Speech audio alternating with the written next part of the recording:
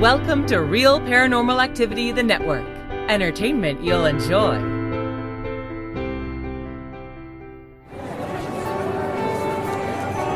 You are listening to an RPA production where people gather.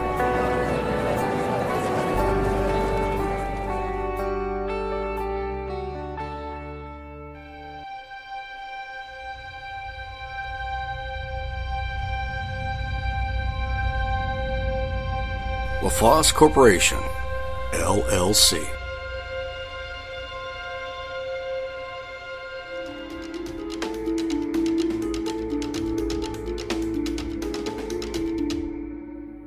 Welcome once again to the mansion on the hill, the House of Strange, the Palace of Mystery.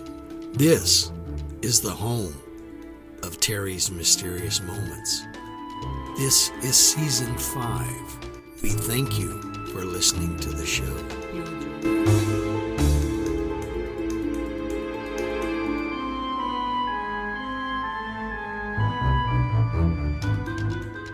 You know, it's bad enough when your child wants a talking doll from their favorite movie because they'll make it talk at all hours of the day and night. But it doubles in intensity to drive you totally out of your mind when the movie has some of the most irritating sound bites. It gets to the point where you try to hide the doll, but they find it. Then you try to lose the doll, like in the trash, but they find it. Looking slightly worse for the wearer, it begins haunting you. You walk into their room and the doll greets you with some inane but appropriate recording from the movie. Then you find it under your bed because it just said something that totally weirded you out. You begin to contemplate some of the cruelest ways this demonic little doll can be done away with.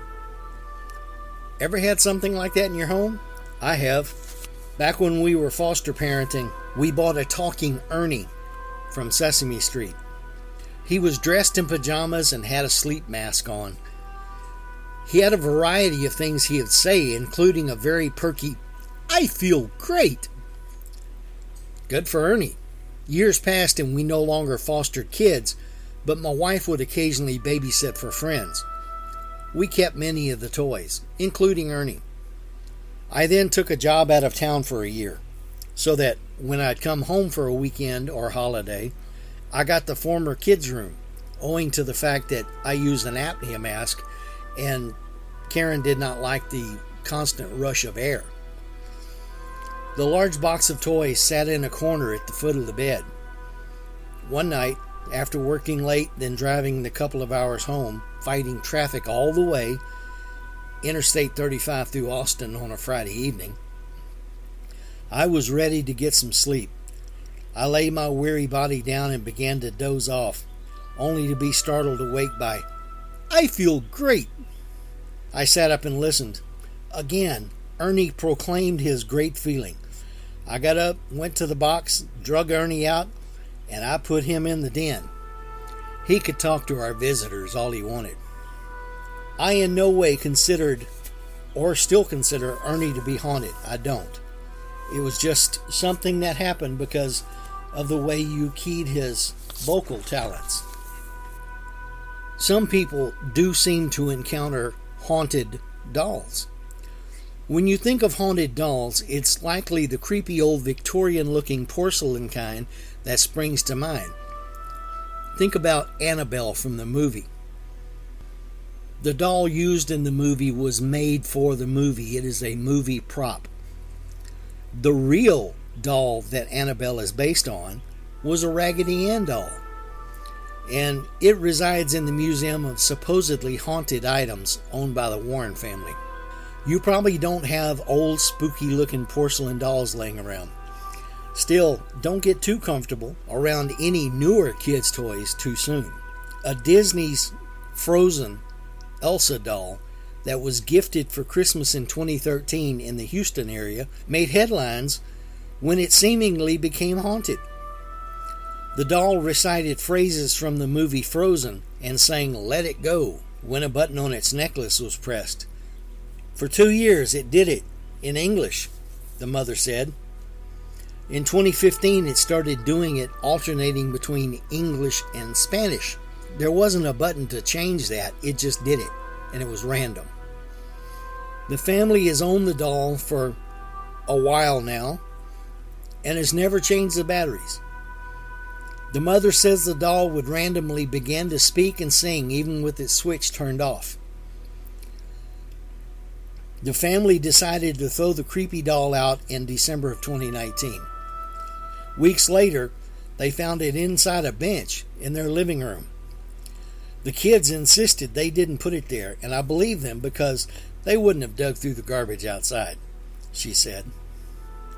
At that point, Elsa ceased to sing the English rendition of Let It Go altogether, speaking only Spanish when pressed. The family then double-bagged the bizarre doll and placed it at the bottom of their garbage, which was taken out on garbage day. They then went on a trip shortly after, but when they returned, Elsa too had come back and was waiting in the backyard of their home. That's creepy enough. Though here, perhaps the trash was hand-dumped into an older truck that would crush the garbage, as you watch it. And one of the workers may have seen the doll, saw that it was double-bagged like it was being protected, and may have retrieved it. Finding no one at home, they may have left it in the backyard, thinking he was doing a kindness. Little did he know. This time, the family mailed Elsa to a family friend in Minnesota who taped the haunted doll to the front bumper of his truck. I don't know if that means this guy was like a kamikaze pilot or just thought it would be cute.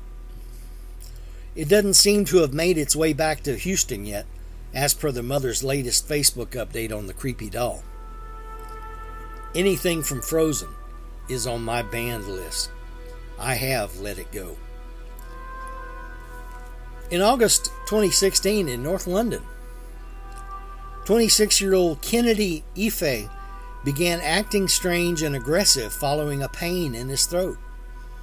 He reportedly bit his father, threatened to injure himself, and complained of a python or snake inside of him before his family restrained him to a bed with cable ties and excessive force. As the BBC reported, the family then set about attempting to cure Kennedy through restraint and prayer over the next 3 days, the court was told. His brother, Colin Ife, told police, "It's clear that thing was in him. What we believed was a demon because it was not natural. It was clearly trying to kill him," he said. "We had to restrain him for himself. It was clear if we didn't restrain him, he would have tried to harm people in our family." Kennedy Ife had been bound to his bed for 3 days without medical attention when his brother called emergency services, explaining that Kennedy Ife was complaining of dehydration. He appeared to have developed breathing issues and was pronounced dead at 10:17 a.m. As The Independent reported, while police were at the house, Colin Ife allegedly carried out an attempted resurrection by chanting and praying for Mr. Ife. All 7 of Kennedy Ife's family members were accused of manslaughter, false imprisonment, and causing or allowing the death of a vulnerable adult. A post-mortem examination revealed over 60 wounds, including a possible bite on Kennedy Ife's body, and his father, Kenneth Ife, along with 4 of his brothers, sustained injuries as well. The BBC reported, Kenneth Ife told jurors he ordered his sons to take shifts and to use overwhelming force, but denied that an association with cults, the occult, and secret societies played any part in the death. After a 4-day jury deliberation, all 7 family members were cleared of charges on March 14th, 2019. In this case, I don't know what to think, because do I believe that demons can possess a body? Yes, I do. Do I believe that you can drive the demons out? Yes, I do. Maybe not like this. Obviously, something went wrong. And maybe they didn't have money for medical. They didn't want to bring attention to themselves. I don't know what the deal was, but they tried and failed. But this is not the only time an exorcism went pear-shaped and resulted in death or serious bodily harm. In 1976, a 23-year-old German girl named Annalisa Michel died of dehydration and malnutrition after more than 60 exorcisms were performed on her throughout a period of 10 months. Her troubles started when she was 16 and she had a seizure. She was later diagnosed with temporal lobe epilepsy and depression. She was also reported to loathe religious icons, hear voices, and she became suicidal. Her family was convinced that she was possessed and eventually talked a pair of priests into exorcising her. Her parents and the priest were convicted of negligent homicide. Can it go too far? Yes, obviously it can. Can it be wrong? Yes, obviously it can. What these people were calling demons may have very simply been a very serious mental issue within the girl. She should have been taken to a doctor. I mean, that's my viewpoint. Bridget Cleary was an Irish woman murdered by her husband, Michael Cleary, in 1895. Michael believed that Bridget had been kidnapped by fairies and that she was actually a changeling. He either murdered her and set her body on fire or lit her on fire while she was still alive. Prior to her death, Bridget had been sick, possibly with pneumonia or tuberculosis. There are numerous cases of deaths during exorcisms. I'm just not going into all of them for the sake of time and well-being of my listeners. When it came time for a certain family to insulate their home in Auburn, Pennsylvania in 2015, they discovered that someone had already done it with the bodies of scores of dead animals. Fox News reported, the dead animals were wrapped in newspapers from the 30s and 40s and were among half-used spices and other items. After removing the items, they sent hundreds of artifacts and carcasses to an expert in Kutztown. The expert attributed the rotting animals in their walls to powwow or Dutch magic. Yes, it's a real thing. Look it up. A ritual originating in the culture of the Pennsylvania Dutch to treat ailments and gain physical and spiritual protection. The Pennsylvania Dutch were a group of German-speaking settlers to Pennsylvania in the 16 and 1700s and are often of Lutheran, Mennonite, or Amish faiths. The Washington Post notes on the magic. Many of the spells deal with the care of livestock, the finding of water, or the treatment of minor ailments, reflecting the conditions and concerns of early American settlers. But powwow also has within it a tradition of darker spells, and even of such things as conjuring demons. There is listed a certain hex mentioned within the story, but I won't repeat it. It's not a dangerous one, but I don't want anybody to do something and say, well, he said it was okay. Because I don't say these things are okay. I don't say these things are okay in the very least. The mold found on the rotting carcasses in the folks' home has caused illness among the family members, and they say that the odor hasn't gone away. Really? I would wonder how they didn't notice the smell at the outset when they got the house. In September of 2014, a Utah teen returned to his home to find his parents and his 3 siblings dead. In a notebook, a to-do list had been scribbled on the pages. The list looked as if the parents were ready to go on vacation. Items such as feed the pets and find someone to watch the house were written. The Salt Lake Tribune reported it appeared to be a murder-suicide. But there was no suicide note, no prior indication that they would do this, no explanation.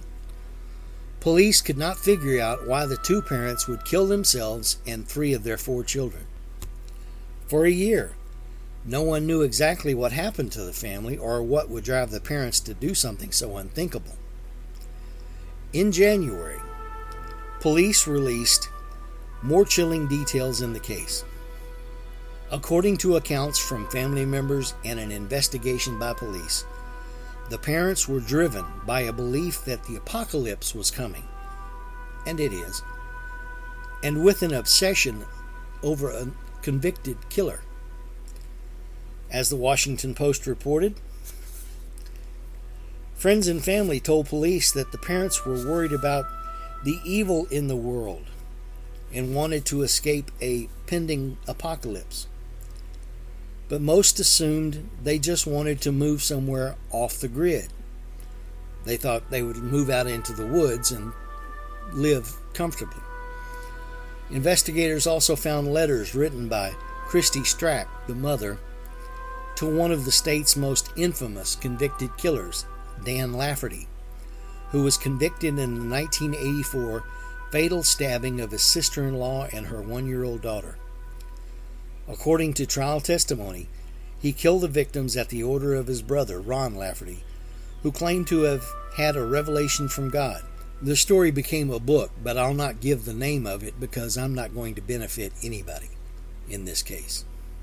Police said Christy Strack became friends with Dan Lafferty, and she and her husband even visited him in prison. Were they perhaps looking for pointers? Were they trying to maybe spiritually witness to the man? Were they willing disciples? I don't know. Have you ever visited a cemetery on a ghost hunt? Did you see anything? Did you feel anything? Did you hear anything? I've been to cemeteries after hours, but not particularly on any organized ghost hunt. I mean, we just went. When my wife and I were in college, we'd sometimes walk to the local store. The path took us through a very large cemetery. Now, while I already had a strong interest in paranormal things, we would travel through the place quickly, quietly, and respectfully. No need attracting any kind of trouble. Even celebrities have been known to haunt America's old cemeteries. Hollywood Forever Cemetery in Southern California is known for its celebrity burials. Some of the famous who reside there include Douglas Fairbanks, Jane Mansfield, and Rudolph Valentino. As with any old cemetery, you know who Jane Mansfield was. She is the mother of the lady that plays the lieutenant in Law & Order SVU, Mariska Hargitay. As with any old cemetery, it also has its share of ghost stories, including one non-resident ghost that comes to visit. Marion Davies, a film actress and longtime mistress of newspaperman William Randolph Hearst, died in September of 1961 after succumbing to cancer. She was buried in Hollywood Forever Cemetery in a family mausoleum that would later include her, quote, niece, unquote, Patricia Lake. Hearst died almost 10 years prior to Davies and was buried in Northern California at Cypress Lawn Memorial Park in Colma. Still married when he died, Hearst had openly lived with Davies and is rumored to have fathered a child with her, Patricia Lake, who was raised by Davies' sister. Davies played hostess and helped Hearst with financial matters, even providing him $1 million check when his business was in trouble. All this happened while he was married to his wife Millicent, who escaped the day-to-day reality of the scandal by moving to New York to conduct her philanthropic work, out of sight of her husband's affair. With Hearst and Davies long gone, you'd think their story had come to an end, but not particularly so. Some startled visitors to Hollywood Forever Cemetery have reported seeing the ghost of William Randolph Hearst haunting the gravesites of the mistress he loved and the daughter he could never publicly acknowledge. It probably comes as no great surprise that the final resting place for writer Edgar Allan Poe is haunted. Most people are familiar with the story of the mysterious visitor, the Poe toaster, who for 75 years, starting in 1934, visited Poe's grave in the middle of the night on January 19th, which is the author's birthday, drank a toast to him, and left 3 roses and the rest of the bottle of cognac. Poe's mysterious visitor made his last appearance in 2009, the 200th anniversary of the author's birth. He, or it, was never identified, and perhaps never will be. And while some have claimed that Poe's ghost walks the cemetery catacombs, there are other ghostly residents that make Westminster Hall and Burying Ground, which was established in 1787, repeatedly named as one of the most haunted cemeteries. The Screaming Skull of Cambridge, a head belonging to a murdered minister, is just one of the ghostly residents of this old Baltimore, Maryland cemetery, reported by visitors. The ghost story goes that his corpse would scream day and night, so his mouth was gagged in an effort to muffle the ongoing screams. When that didn't work, his body was decapitated and his skull was buried in a block of cement. Other reported ghosts roaming the old cemetery grounds include a teenage girl that can be seen praying by her grave, and a woman who spent time in an asylum who follows visitors around the cemetery. She is quite recognizable because she was buried in a straitjacket. Now, closer to home, I have a friend who visits her parents' graves in her small Central Texas hometown quite often. It's one thing she's found solace in during this time of COVID. This is her latest story, albeit somewhat truncated and maybe adapted a bit, but the gist prevails. She has shared with me before a story about having been at the cemetery laying flowers on her parents' grave and having a man somewhere near her call her by name and say hi. And she kind of nodded, and small towns being what they are, everybody tend to know everybody else. But she didn't know this guy by first glance. Well, as she's cleaning up around the grave site and is getting ready to leave, she looks up and this man is walking toward her in a very determined fashion. Well, she does what any self-respecting, sane person would do. She jumped in the car and beat feet. But she took a turn around the cemetery to see if she could see the guy. And there was no guy. Well, move forward several months, and she has gone to the cemetery recently, and her husband went with her this time, which is a change in history. They got out of the car, and she was putting flowers on her parents' grave, and this little old woman, looked to be in her 80s, came up and said something about she always put such pretty flowers out, but the lilies that she placed at Easter, I believe it was, had blown all over the cemetery, and she had to chase them down and bring them back. And again, she posted that she always enjoyed seeing the flowers, and she saw her there a lot because she's always in the cemetery. And then turned and walked off. Now, to prove this was not a vision that my friend had, her husband said, "What the heck was that all about?" Well, again, they were finished what they were doing. They got in the car and they were going to drive around the cemetery to see if they could see the little old lady. And there was no little old lady. So did my friend witness 2 separate spirits in this cemetery, or was it just 2 random people there at the same time? It's a mystery to me. I don't know the answer to it. She doesn't know the answer to it. But she said it was definitely something that gave her chills. This last one is relatively short, but It's a regular murder mystery turned ghost story. In the early 1900s in Weatherford, Oklahoma, Katie DeWitt James left her home with her baby after she had filed for divorce from her husband. She planned to move in with her cousin, but her family never heard from her. After an investigation, it turned out that she had moved in with local prostitute Franny Norton. That's one version of the story. She was last seen leaving that house with Franny and her child in a carriage. Apparently, Franny was going to take her to the family's home or to the train or something. She was last seen leaving that house, but Franny returned with the child who was covered in blood, but no Katie. Her body was found later along a nearby creek with her head cut off. It was rumored that her ex-husband had killed her with Franny's help, but Franny claimed she wasn't involved in Katie's death. But on the day she was supposed to be questioned by the police, she took poison and killed herself. Katie's still around, though. She allegedly appears as a blue light floating around town, and people have reported hearing a woman looking for her baby and the rolling sound of wheels.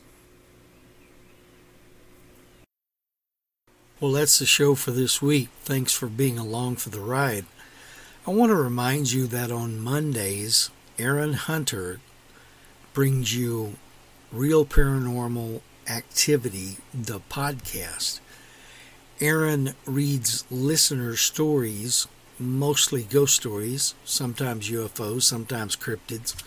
On Tuesday, Aaron Frail brings you Aaron's Horror Show, different things that he's written. He reviews movies, books, things like that. On Wednesday, it's me, Terry from Texas, with Terry's Mysterious Moments, where we talk about just about anything there is to talk about. And at the first weekend of the month, we have video from the Witching Hour. And Aaron has instituted a new area called Entertaining Short Films. That's exactly what they are. They're just short stories. Nothing in particular, no particular genre, just entertaining. Remember that you can go to your app store, whether you have Apple or Android, download the RPA app, which is a black square with a blue eye in the middle of it. Download that to the device that you listen to the program on. Install it, and when you open that up, you can go straight to the Real Paranormal Activity, the podcast, and its network.